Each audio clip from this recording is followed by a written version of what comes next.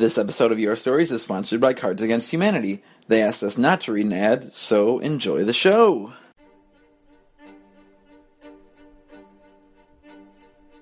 Your Stories is a wonderful opportunity to share all the highs and lows of being a nerd. You know that hobby you have that you don't talk to anyone about? It's a secret you don't like to share because it might make you feel weird. Maybe you're into something different. Comic books, fantasy football, push-ups. Your Stories, to me, has been this really kind and welcoming space where people just have the guts to be really honest and they share their voices and their stories with everyone there, no questions asked. I've heard stories about all those things. Maybe not a lot of push-ups. I maybe haven't heard a lot of stories about push-ups. The Nerdalogs is group therapy meets Toastmasters. I know there's always a place where my odd thoughts and unusual habits will be welcomed and championed in a warm, supportive environment by other nerds just like me. And what's fun is you'll see people in the audience 1 month, and then all of a sudden they go up and tell their story. So your story becomes their story, and their story is your story, and then it's our story, and then it's a podcast, so it's everybody's story, and then you've shared it, and gosh, that's great, huh? And even if you don't think you're a nerd, you probably are. It's easily the most Midwestern thing I've ever been a part of.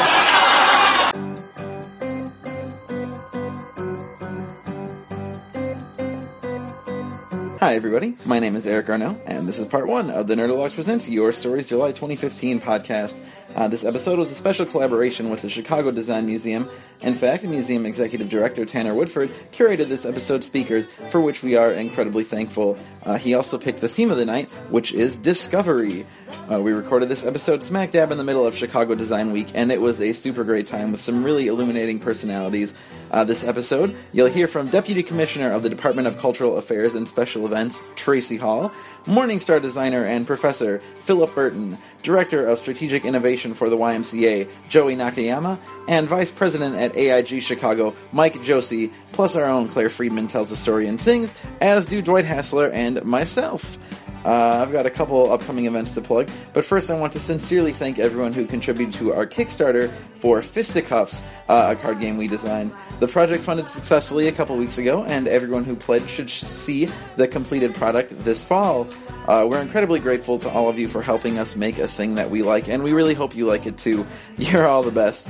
Also, if you're out at PAX in Seattle next month, it's expected that we'll have a few copies there to show you, so check it out. Now for some plugs. We've got 2 Your Stories recordings coming up in the near future. First, next Thursday, July 16th, we'll be doing a couple shows at Adler After Dark, a really cool adults-only event put on by the Adler Planetarium in Chicago. It's Pluto Night, so our theme for the show is Run to the Litter. If you'd like to be in consideration to tell a story based on that theme, you can submit your piece via the Adler website. Also, you'll probably want to get tickets sooner rather than later, as these tend to crowd up fast. Second, our regular monthly Your Stories will be that Sunday, July 19th at the Sum Office Theater, 1917 North Elston in Chicago. That event is free to attend as usual, and we're featuring our good friend and fellow podcast host Mark Coulomb, who's leaving Chicago for Denver at the end of the month. The theme of that night is fans, and I think it's going to be really special for a couple reasons, so we hope to see you there. Other than that, man, you already know about all the other awesome Nerdalogs podcasts like MBSing and Talking Games, and every great podcast sponsored by the Chicago Podcast Co-op. If you don't, go to chicagopodcastcoop.com and educate yourself. You'll thank yourself later. So that's all I've got for now, guys. So just enjoy the show.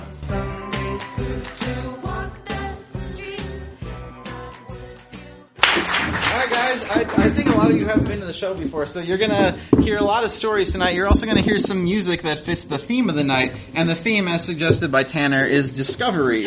And so, what way did we take the music with that? Dwight, I think this is your call. Was it? Yeah. Right. So it's musicians that were discovered by other musicians. Yeah. Right? Ooh. Right? I did that. I thought of that. Well, so what did you just say? You did say like Justin Bieber. Isn't that interesting? All right. Well, that's a great introduction to what we're about to do.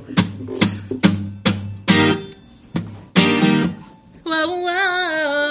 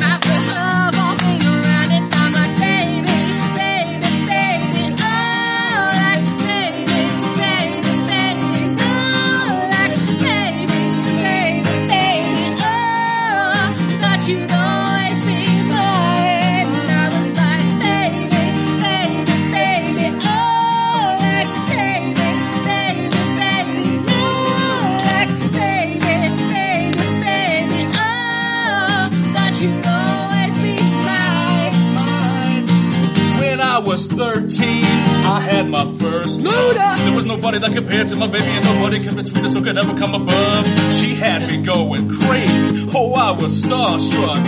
She woke me up daily. Don't need no Starbucks. She made my heart pound and skip a beat when I see her in the street and at school or on the playground. But I really want to see her on the weekend. She knows she got me dazing, cause she was so amazing. And now my heart is breaking, but I'll just keep on saying, baby, baby, baby, oh, like baby, baby, baby, no, like baby, baby, baby, oh, thought you'd always be mine. And I was like, baby, baby, baby, oh, like baby, baby, baby, no, like baby, baby, baby, oh, thought you'd always be mine.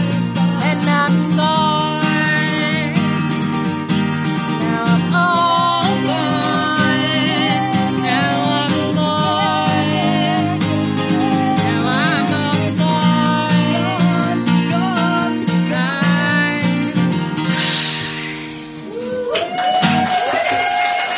Thanks, guys. This is Claire. That's Dwight. Hey, this is Eric Arnault. Yeah. So, we're doing a lot of more contemporary stuff tonight. So this is, I think, a first. Claire, have you ever rapped before for us? Once on a Beastie Boys song, and I didn't want to. All right, guys. And this is, I have one of those moments after I was like, oh, I got this, where I was like, why did I volunteer myself? So this is me following through on my own stupidity. I know he's not out there, but maybe he'll listen. I don't know if anyone's going to get this, but I just want to dedicate this song to James D'Amato. Thank you, Mary Beth. I knew you'd get it.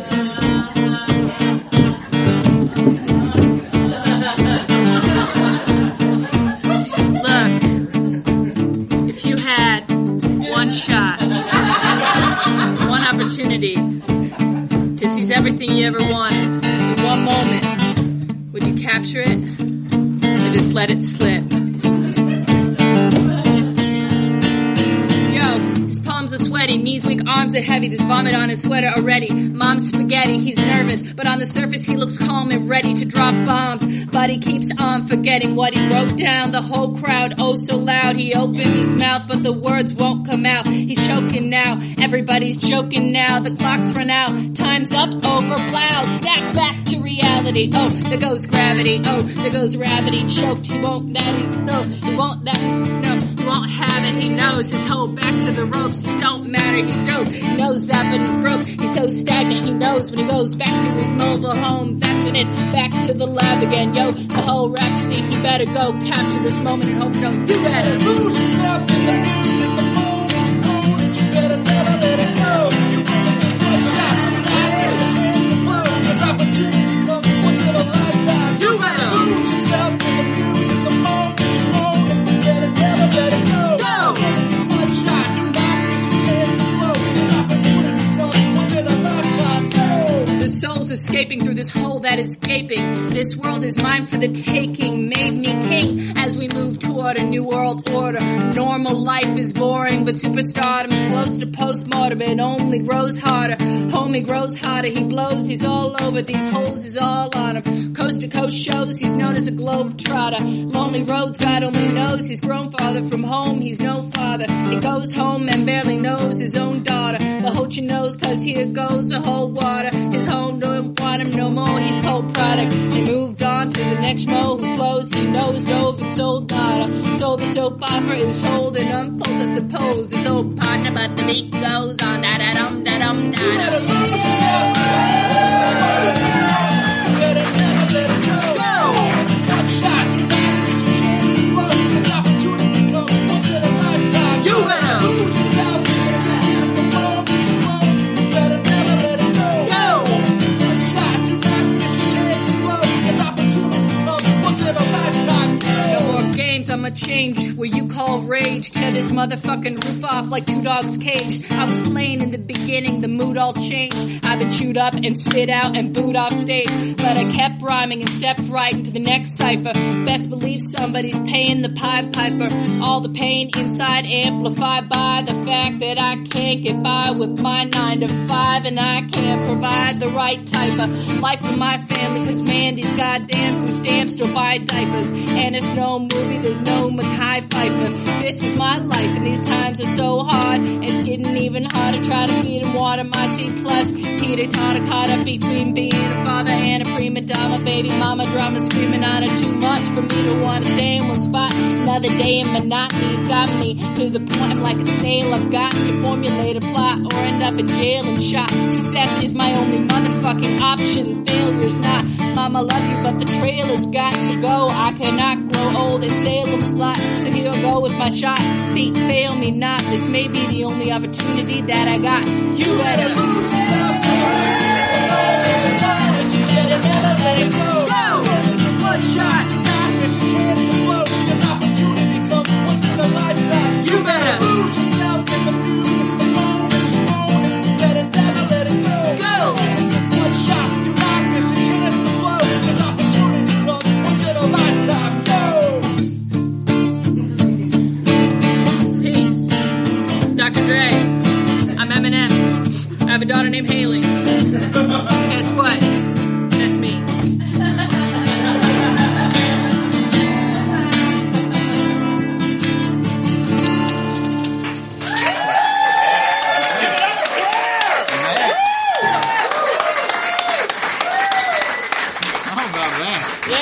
Almost did okay. Well, guess what, guys? We usually start with someone in the Nerdologues telling a story, and tonight she volunteered to do that as well. So this is Claire Friedman. Triple threat. This is a lot of me at the top. I apologize for everyone who has to do this. Also, I'm going to make a quick note. There's a microphone here. You may notice that it's not amplifying sound at all, but it does pick up for the podcast. So use that thing, you know? Okay, we're all having fun. So the nice thing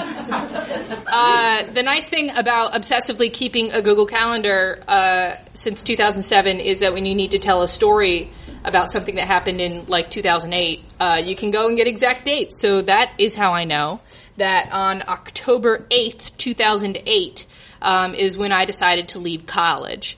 And I know that because it was the 6th Saturday of my sophomore year, and I was sitting in my bedroom and crying because it was the 6th Saturday in a row since I had been at school that I didn't have anything to do with anyone.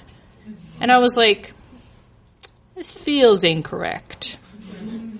So I started trying to figure out what it was that I did want to be doing. This isn't the first time I had tried to leave school. I was at the University of Wisconsin-Madison. The year before, I had kind of a breakdown, you know, but it was like a freshman in college breakdown that everyone has, and cried a lot, and decided that I wanted to move back home and go to the University of Minnesota. And this time around, it occurred to me, well, that time I didn't wind up transferring because I wanted to, if I switched schools, I wanted to do it for the right reason. And this time around, I realized that there are 49 other states that I could move to, and so decided to expand my options and really give a lot of consideration to what I wanted to be doing. I was a double major at the time in marketing and history of science. Just to explain what history of science is exactly what it sounds like. It's like a history major, but you only look at science. It's great and never would be useful in any realm. And also marketing, which is a degree that helps teach you how to sell a bullshit degree like that. And so that's where I was. And I was like in the business school and like doing all this stuff. And I was like, yeah, I'm doing it. I'm doing exactly what I planned to do. Go to a Big Ten state school like my parents had always dreamed, which is absolutely true. The fact that I didn't go to the University of Iowa was like made me the black sheep of the family, but at least I was going to a Big Ten school. Both of my parents were MBAs, and so that's where I was expecting to go as well. So I would just go straight from getting my business degree into going to grad school for reasons I didn't quite understand, and then just be an business person. I was really struggling, though, because my whole life up to the age of 18 had been, how can I do the best at high school so that the rest of my life is okay? I had not thought past graduating from high school. And so it became this weird point where I had to really think about it, and think about it really hard. And I remember one of the breaking points really came from, I had a internship at a credit union in their marketing department. There were about 6 people, and every single one of the people who worked there had gone to a suburban Twin Cities high school and then gone to a public university in the state of Wisconsin and then moved back and gone to this marketing department. And I also fit that exact mold. And I was like, this could be me forever. I gotta go. So one of the things that seemed impossible at the time was that I could do art, because I was like painting for like 6 hours a day instead of doing my homework. But that was like why would I ever do that? Like, I was like really like smart and like in all these AP classes, and like smart people weren't artists. Like that doesn't make any sense. Why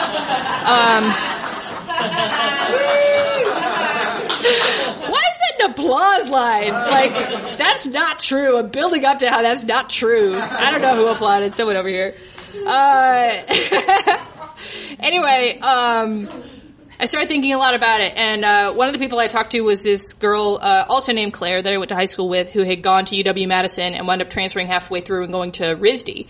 And she kind of helped me understand a lot about the art world. And another person I talked to a lot was, I had enrolled in a drawing 101 class that semester, and so I talked to my TA a lot, who was like super supportive and wanted me to be an art major, and her name was also Claire, which I know is very confusing. That was Claire Stigliani. And I also talked to my roommate a lot, who was also thinking about switching into an art degree or graphic design, and she was also Claire. So it's Claire getting advice from 3 different Claires. And what's great is they're all the best people in the world, because we all have the best name, and they were really supportive and helped me figure out what I wanted to do. And then I just had this, and so I like finally had purpose again. I was like, yes, homework that I give myself. Got to research all these schools. Got to figure out their deadlines. Got to figure out how to get all my like portfolio stuff together. What are the requirements for each? What are the best schools? Like, when can I visit them? When can I schedule trips? But the hard first step that I needed to take before doing that was telling my MBA parents that I was going to be an art major. And I was gonna wait till I got home to do it, but the pressure built up too much, and I was just I needed to tell them this. I needed to start my new life as an artist. And so I called my dad, and I said, hey, so I've been thinking a lot, and I've been thinking a lot about where I spend my time and what I'm good at, what I do, and I think I'm gonna switch to be an art major. And there was silence on the phone for a second, and he said to me, thank God I didn't know what you were going to do with history of science.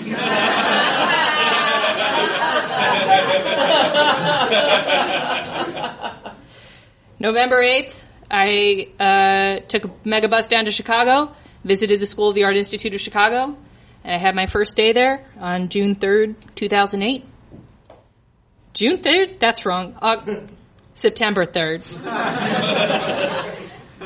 Dummy. I wrote that. September 3rd, 2008. And I haven't looked back since. Thanks. Thank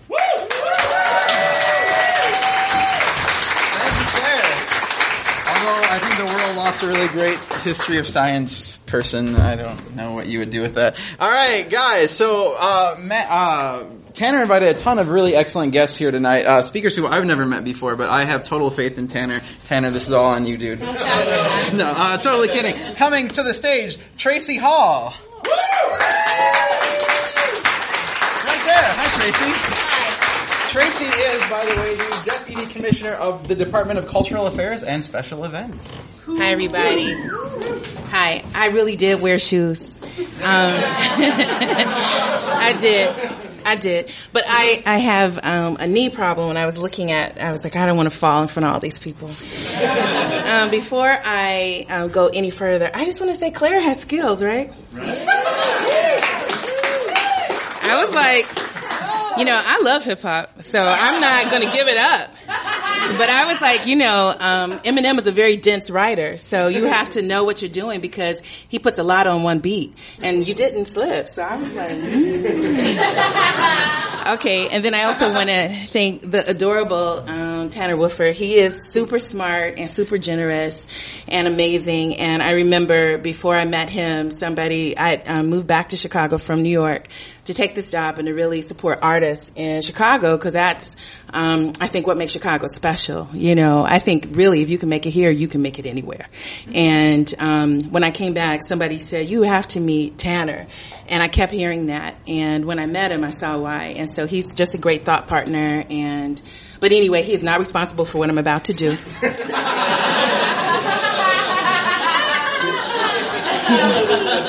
don't blame him if I suck. But this notion of discovery, the first thing I thought about with discovery is, what was a big discovery for me? And I'm reading discovery as epiphany. What was a big epiphany? And one of the things that I was thinking about, I'm going to take this off because it's going to clink. One of the things that was a big discovery for me was really the real Kwanzaa. So I'm going to tell you a little bit about it. I'm a writer, so I'm going to do what writers do. They read their work. All right. So I'm going to give you a little history, then I'm going to talk about the Epiphany really quick. An activist academic during the post-civil rights Black Power movement named Maulana Karenga came up with the notion of an African-American holiday called Kwanzaa, meaning first fruits of the labor in 1966, as a way of creating a holiday rooted in the African tradition. Celebrated just after Christmas from December 26th to January 1st. By the time I became a young adult, this African-American holiday, Kwanzaa, had not only taken hold of African-American imagination, it had also taken hold of my African-American imaginary as a teen. It's based on 7 principles. The first one, umoja, which means unity. The second one, kujichagulia, which means self-determination. I would later study Swahili, and the G is reflexive. So you can say, I cut myself. Niji kata. It's like really important. You put that G in there, you did it to yourself, and I think that's hot. What other languages do. Also, to say etc. in Swahili is nakadalika, nakadalika, nakadalika. So, it's a hot language anyway. Ujima, which means collective work and responsibility. Ujamaa, which means to build or cooperative economics. Nia, which means purpose. And then Kuumba, which means creativity. And then finally Imani, which is faith. All right, so now I was really into Kwanzaa. I got into Kwanzaa because it seemed like all the hip and cool people around me were in Kwanzaa. They were like into it. As soon as like Christmas would come, they'd be like, oh good, that's over. Now we can celebrate Kwanzaa. So we were always doing stuff. Like we were having like Kwanzaa celebrations in the post office. Did you know that some of the postal workers would actually have the keys to the post office and go in and just make this whole Kwanzaa festival while the post office was closed for the holidays? I would be like, you know what? I don't think that's right. But it's cool. It's really, really cool. So I'm going to tell you what happened for me with Kwanzaa. So by the time I got to college, all I could think about was all the things I was interested in, but I was very interested and fascinated with the idea of Africa. Anywhere in Africa. Africa has over 50 countries. I was like, anywhere. So I signed up for my junior year bod. How many people did junior year bod? Right. And for how many people did that define you? It defined me. So I had this opportunity to go to Kenya, and I'm going to study at the University of Nairobi. But most importantly, it doesn't matter that I'm going to study in this great school where some of the great writers are or have sent their kids. Wole Soyinka, Chinua Achebe's son, David, was there. Ngugi wa Thiong'o's son, whose name is like the opposite of his. It's like Thiong'o wa Ngugi, which is very, very interesting. I was like, this is wonderful. I'm studying with with African intellectuals. But the most important thing is I'm in the land of Kwanzaa.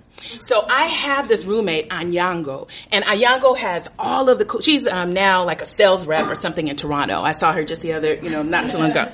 So anyway, but at the time, they're the cool kids. They read, they're into art and all this other stuff, and she has this really best friend named Sionzi. Sionzi lives in this small village. A village is Kijiji in Swahili. So Sionzi, right around, Christmas time, we're on break, and she says, Teresa, because no one could get my name, Tracy. She says, Teresa, do you want to come home with me for harvest?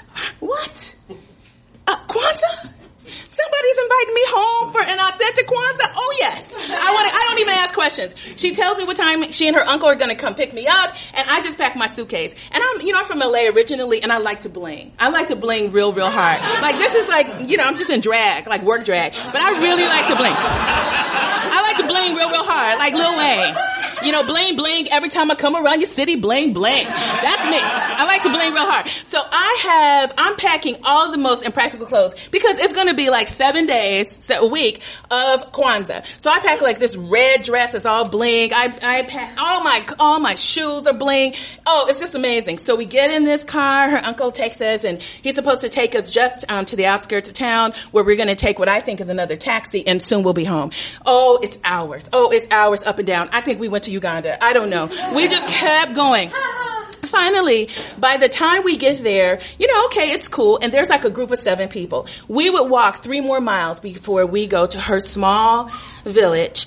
And okay, but it's Kwanzaa. So the first night, day 1, no Kwanzaa. Her grandmother, who's like this really old, wizened woman, asked Sionzi, and they don't speak Swahili. They speak Kikuyu because they're Kikuyu in a whole other village. She says, ask her what she wants to eat.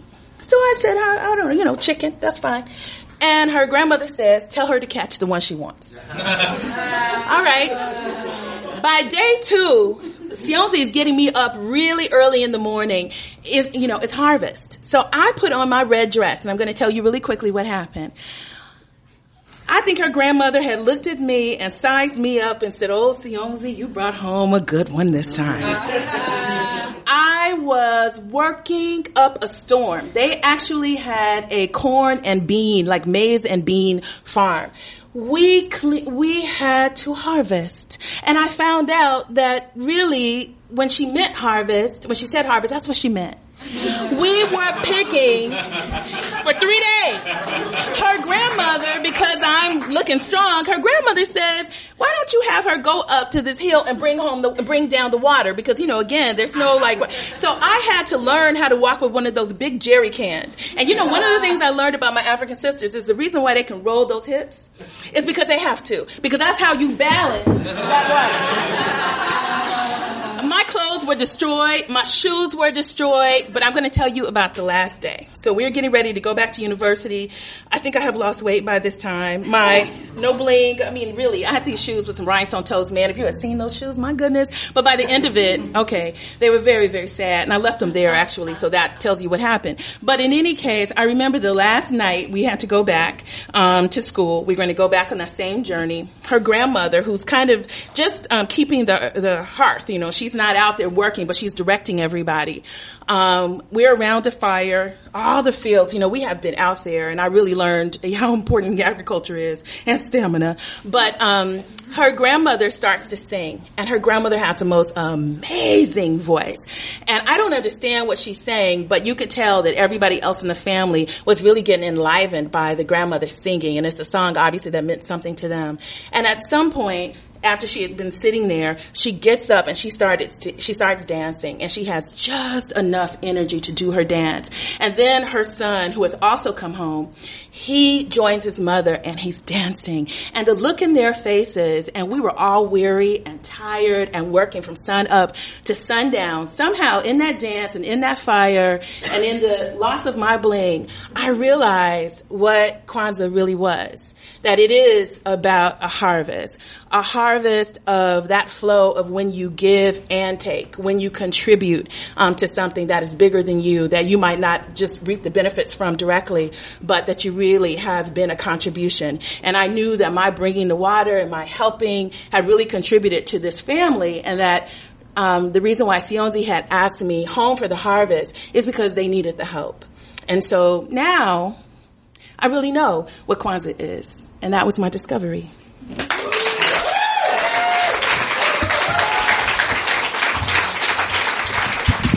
Thank you so much, Tracy. That's great. All right, guys, coming next to the area nearby the stage, this is professor at UIC and designer at Morningstar, Mr. Philip Burton. Here you go, sir. You're welcome. I subscribe to the Oprah Winfrey School of Audience Engagement, so Touch me. Can we get this thing out of the way here? So I'm a designer and a teacher. I've been teaching for 40 years. I used to tell people that I started teaching when I was 10 years old, but they don't believe that anymore. And one of the things that happens to you after you've taught for 40 years all over the world is that these people come up to you and they stand in front of you and they say, "Remember me?" And I never remember them. But I pretend that I remember them. Now, I have some students here tonight, actually, and I know who they all are because they're more recent students. But, and you talk to these people. I pretend like I know them, and you talk to them, engage them in conversation, and they think that you remember their work and their grades and their favorite color and their birthday and all this stuff, and you kind of go along with it. So I've decided that I'm going to initiate a program whereby the students tattoo, this is the age of tattooing, that they tattoo their names on their forehead so that when they come up, I know who they are. Tanner wanted me to, speaking of teaching, Tanner wanted me to tell the story tonight of Matthew Teradich, who's speaking later. He's very nerdy.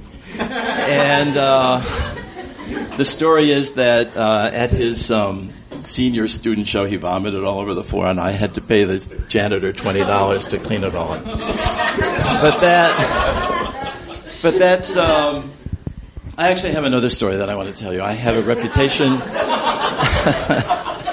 for telling stories, and last week was the SEGD national conference here in Chicago. SEGD used to mean Society of Environmental Graphic Design, and now it means Society of what, Tanner? Experiential graphic design. And one of the speakers, somebody told me, former student probably, told me that one of the speakers was Alicia Wolfson, who's the design director at Leo Burnett. And she told a story of her life, a little bit about her life, and she showed a photograph of her standing with a group of students on top of a mountain. And I was there. I was in the picture.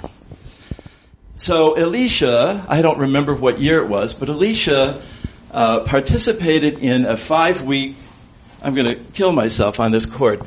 Alicia participated in a 5-week summer design workshop that was held in the Italian part of Switzerland, in a little town called Brizzago, 2,000 residents in the winter, 4,000 residents in the summer. Brizzago is the last town in Switzerland before you reach the Italian border. The next town is Cannobio. It's surrounded by Alps, snow-capped Alps usually, and it's on a lake. A quarter of the lake is in Switzerland. The other 3/4 of the lake is in Italy. The lake is fed by snow, so it's ice cold.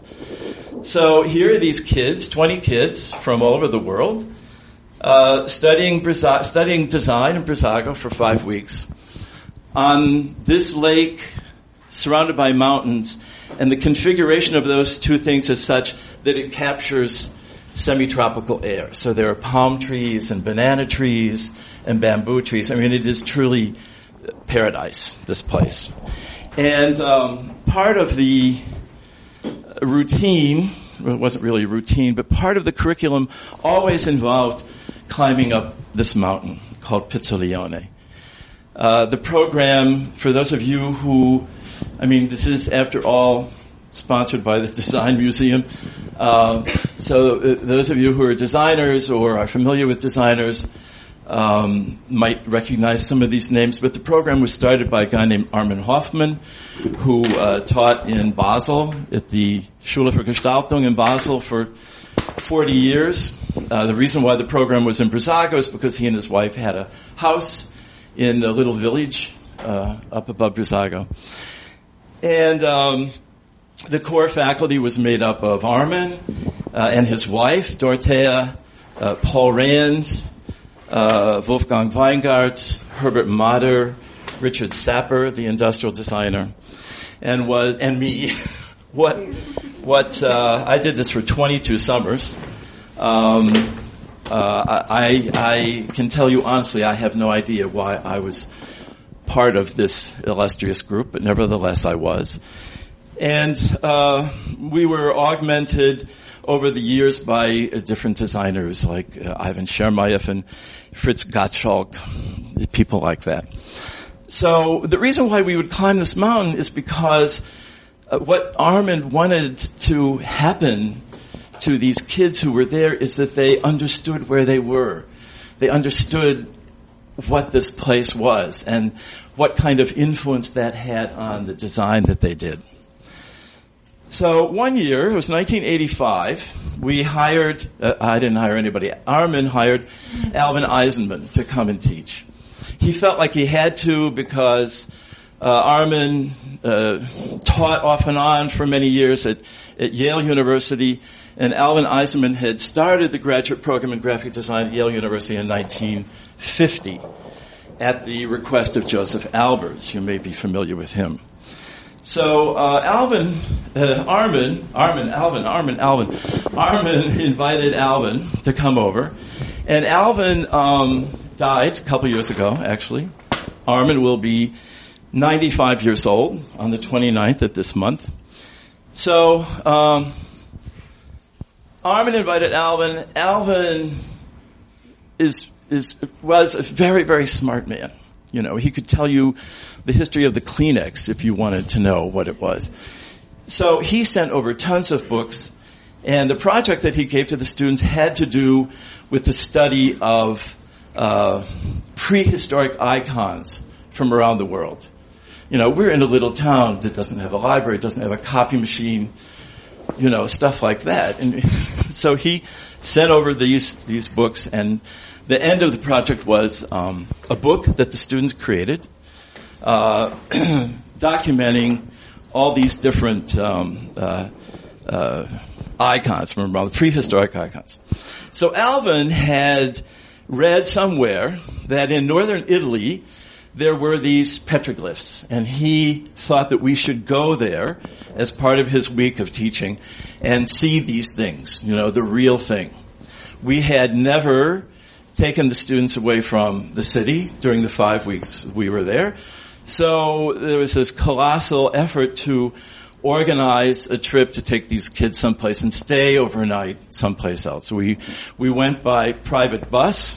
The driver's name was Alcide, and I mention that only because he was probably the best driver in the world. The roads were on these cliffs at the sides of mountains, you know, and they were under construction, and you think, you know, one false move and you fall to your death. It was great. And so we left Brissago, we went to Locarno, we went to Lugano, we went to Como, we went to Sondrio, we went to Aprico, and finally, at a little town called Udolo, we turned south and we drove to Capo di Ponte, which is in the middle of Val Camonica, the Camonica Valley. And that's where all these things are. There are thought to be as many as 300,000 of these petroglyphs. These are petroglyphs. They are etchings in stone, and it is magnificent to see them in person. I mean, you can't believe it. So we had arranged to stay at a guest house in Capo di Ponte. We ate there, sort of Italian family style, fabulous Italian cooking, wonderful wine, so on and so forth. We had official permission from the Italian government that we could do rubbings of these things, which we did with carbon paper. Actually, it's the best way to do a rubbing if you're ever going to do a rubbing. So then after dinner, our guide, this guy named Aurelio Priuli, who had devoted his life to studying these petroglyphs, he created a little museum in town where you could go and see some of them. But what he really liked to do was to take people out into the field, the stones, crawling around these stones and what have you, and do these rubbings. I mean, it was really a wonderful thing. So after dinner, we're getting close to the end. After dinner, he decided that we should make an excursion. It was starting to get dark, and we piled, not all of us, but some of us piled into the bus, and he guided the bus driver to this remote location up in the mountains, and we walked. And finally, he said, stop, and he had these floodlights that he would shine onto the stone in front of us so that we could see these incisions. And we could see shapes of houses and rivers and fields and things like that. And it was a replication of what we could see down in the valley beyond the stone. This was a UNESCO World Heritage Site. And what we were looking at, what this man had taken us to see, is what is thought of as the very first map in the history of the world. The end. Thank you so much. Philip Burton, everybody. That is sweet. All right, guys, someone do your homework. Take out a map, track his story, send it to me. We'll post it on the website. You'll get credit. It's going to be super cool. It is easy, but I want these guys to do it. I want you all to do your work. All right, guys, we have 2 more stories, then we are going to take a short break. Why am I holding this like a stand-up? I don't know. What's the deal? With coming next to the stage, the Director of Strategic Innovation for YMCA National. This is Joey Nakayama.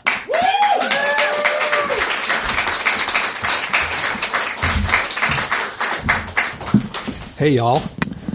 All right, so quick audience poll. How many people here, since it is Design Week, are designers or can somehow self-identify as a designer?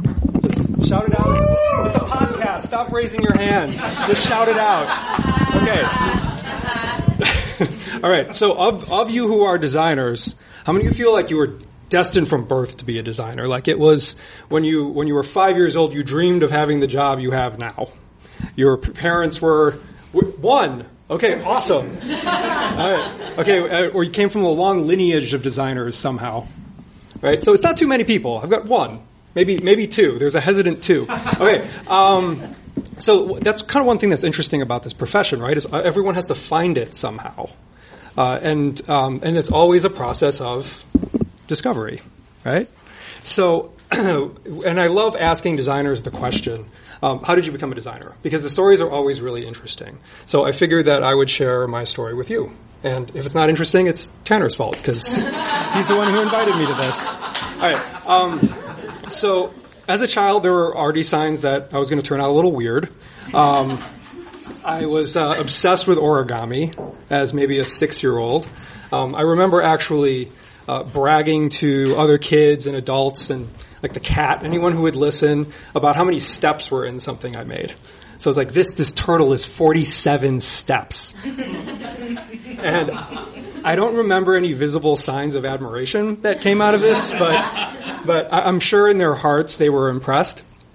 And then I'd also do things like intricate drawings of trees. So like a branch splitting off into another branch and another, like finer and finer until it basically took up the whole page.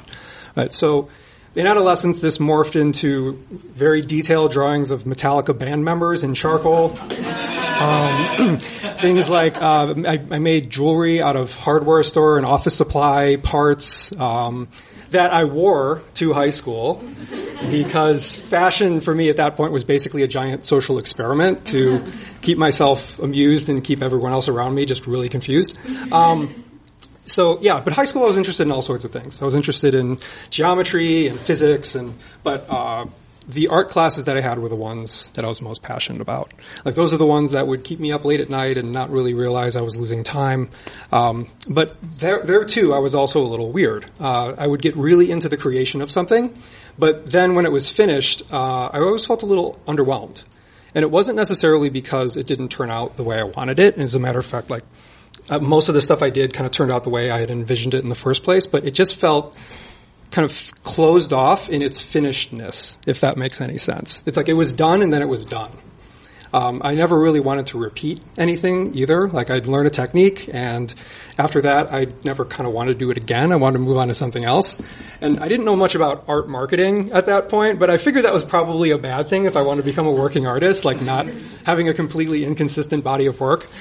So when it came time to choose to start looking at schools and choose a major, I really didn't know what to do. I liked all these different things. I loved art, but I didn't want to become an artist because I didn't want to sell stuff and all of that. And one day I kind of had this epiphany that I was a process nerd. Right? It wasn't the creation. It wasn't the thing that I liked. It was the creation of the thing.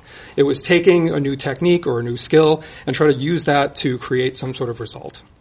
That was what really got me going. So when I found industrial design in an index of college majors of all places, I was like, oh, this could be kind of a cool thing. So I checked out some design firms. I checked out some schools. And I was like, this is awesome for a couple of reasons. One, it's got creative problem solving at its core. But it also allowed me to incorporate a lot of other kinds of learning that I had. I think the more you know about the world and other aspects of the world, the better of a designer you can be. So that was really exciting. And the second one was, it seemed like a good way to indefinitely delay any decision I really wanted to make about what I wanted to be when I grew up. It seemed like a good way to just keep learning things and try to mash that into whatever I was doing as a designer. So I applied to RISD. I got in, which was awesome. Someone else had a RISD story. No? Okay. RISD was mentioned, so in my mind, I made it all about RISD. And graduated, got a job at a consulting firm doing industrial design. So it was everything from like a kid's paint marker to a tennis racket to an implantable defibrillator. It was kind of like a huge, broad swath of work. So it worked out. But my process nerddom has served me pretty well since. For me, it's all about following my curiosity, and I've discovered that discovery in and of itself is a process that I can nerd out on. So that led me from the design of objects to the design of services and experiences, and later on into more social impact arenas, where just 3 weeks ago I landed a job at the YMCA's Director of Strategic Innovation, which is applying a lot of the same principles to big social problems. So that's my story. Thank you.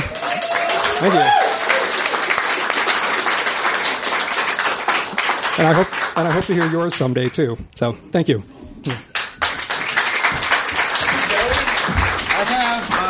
For me, an important follow-up question. So who is your favorite member of Metallica to draw on charcoal? Ooh, I'm not going to choose. That would be mean. Okay. For me, I feel like it would be Lars. He's kind of got like weird to draw. I'm not saying he's my favorite member. Come on.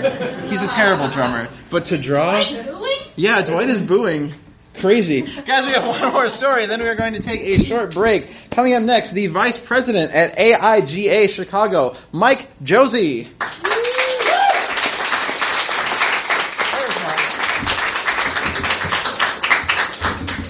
I've always wanted to live out my dream of being Michael Stipe, if anybody knows that reference. I have to read the lyrics here, but it's on a song. All right. So welcome to the pale, sweaty portion of the evening. Don't look at my armpits, please. All right. So I want you guys to close your eyes for a second and picture something with me. You're standing in the center of a shopping mall. You look over to your right, and there's a food court. You glance up, there's an escalator over there, and wings of the mall going out there and over there. There's a hum in the background of people, chatting and eating and walking, shuffling bags against their pant legs, losing the grip of their children's hands. Music plays off in the distance. The cool of air conditioning, present but never overwhelming. It feels anonymous but reassuring. And then, like a coin-operated viewing scope that's gone off, you're out of there. That was my first mall dream.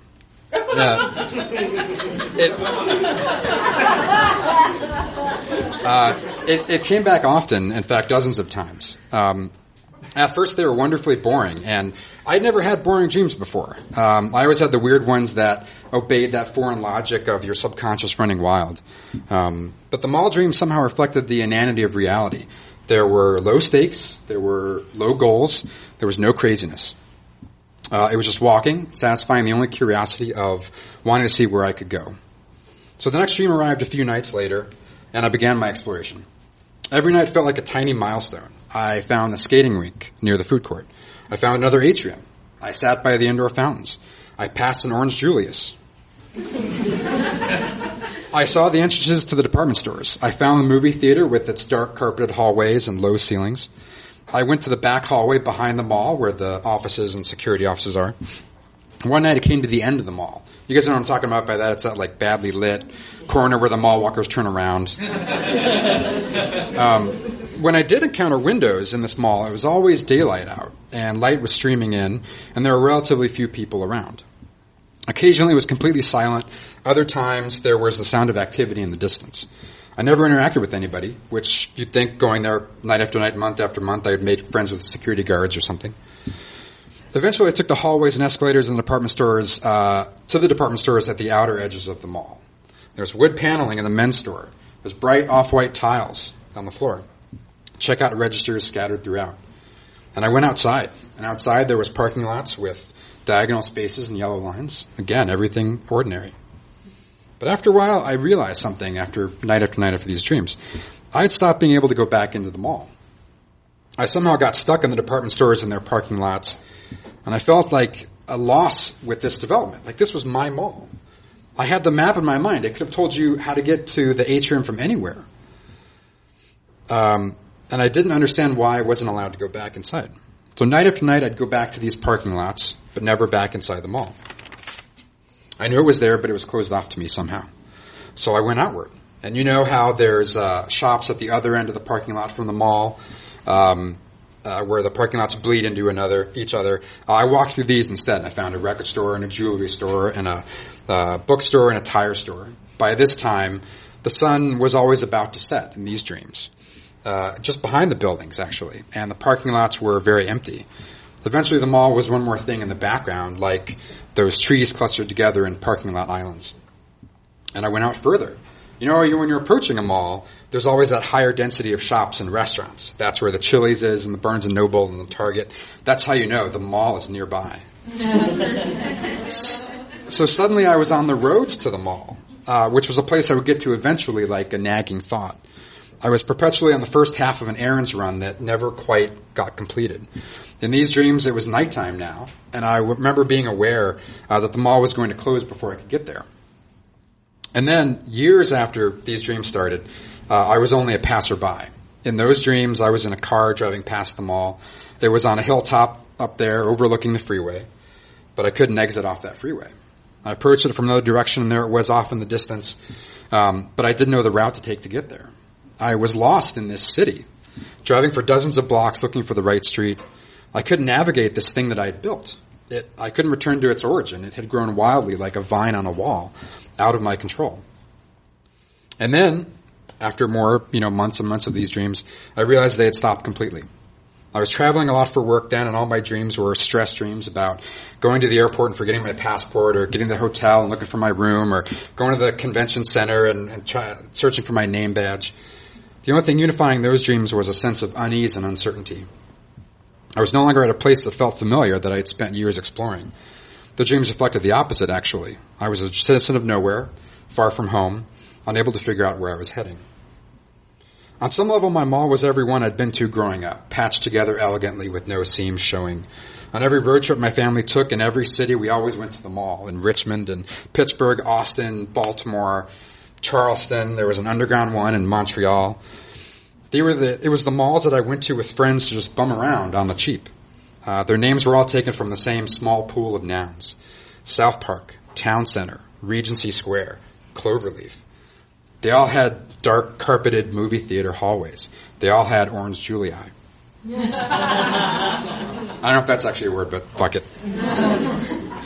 Maybe it represented the very concept of the mall.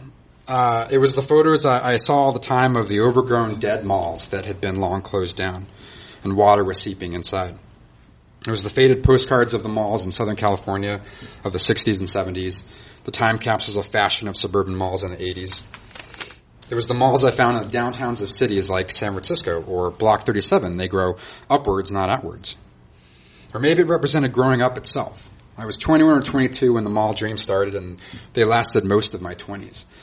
I had had multiple jobs, lived in multiple cities, bought a house, become overworked and under-vacationed. What started as calm curiosity turned into anxiety and fear until it was replaced by dreams far more stressful. Now, those are the dreams I was curious about now. Could it be they may be represented trying to return to the mall somehow? I read once that the translation of the word wanderlust means a desire to return to a place you've never been. Some nights when it all comes flooding back to me, I ask myself, does it still exist somewhere? Why did I create it? I try to find answers, but you guys know the subconscious is no place for answers. The mall is somewhere out there, just out of sight, always around the next corner. Maybe it's a plane ride away. I remain proud of it, this universe whose Big Bang I witnessed. I gave it back to that fog that all dreams emerge from. And some nights ask for the chance to return, just one more time. I want to see how that Orange Julius is doing. Thank you.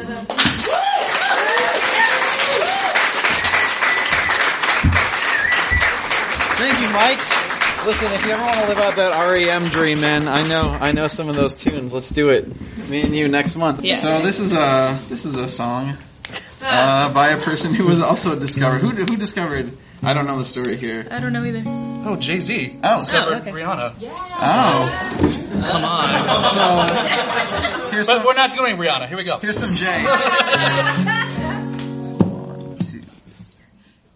You have my heart, and we'll never be worlds apart. Maybe in magazines, but you'll still be my star. 'Cause baby, in the dark, you can't see shiny cars. That's when you need me there. With you I'll always share. Because when the sun shines, we'll shine together. Told you I'll be here forever. Said I'll always be your friend. Took an oath, I'ma stick it out till the end. Now that it's raining more than ever, know that we'll still have each other. You can stand under my umbrella. You can stand under my umbrella. Ella, Ella, under my umbrella. Ella, Ella, under my umbrella. Ella, Ella, under my umbrella. Ella, Ella, these fancy things never come in between. You're part of my entity, my infinity. When the war has took its part, when the world has dealt its cards, the hand is hard.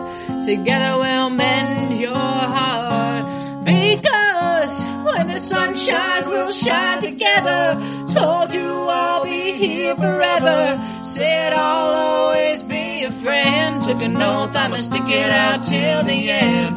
Now that it's raining more than ever, know that we'll still have each other. You can stand under my umbrella. You can stand under my umbrella. Ella, Ella, under my umbrella. Ella, Ella,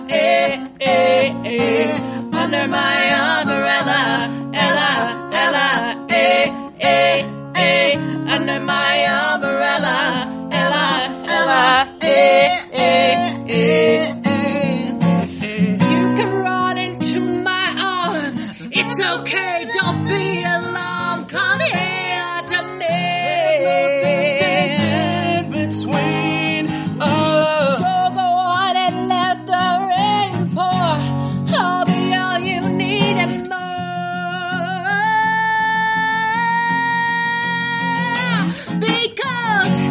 When the sun shines, we'll shine together.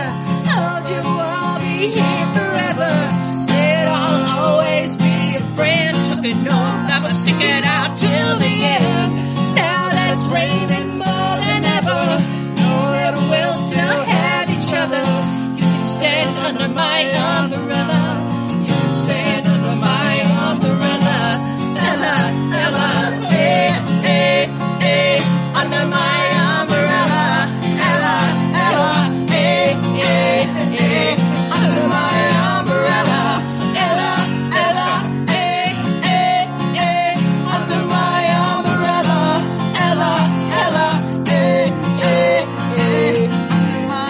it's raining, raining. Oh, let me, it's raining, raining. Oh, and come ahead of me. Come ahead of me. Oh, it's raining, raining. Oh, it's raining. Under my umbrella. Ella, come ahead of me.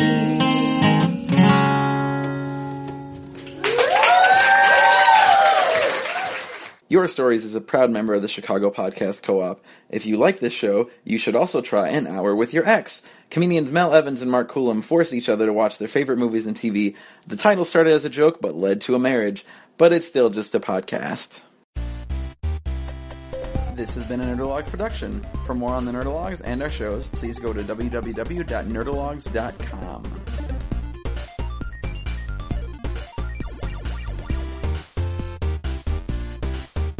Thank you.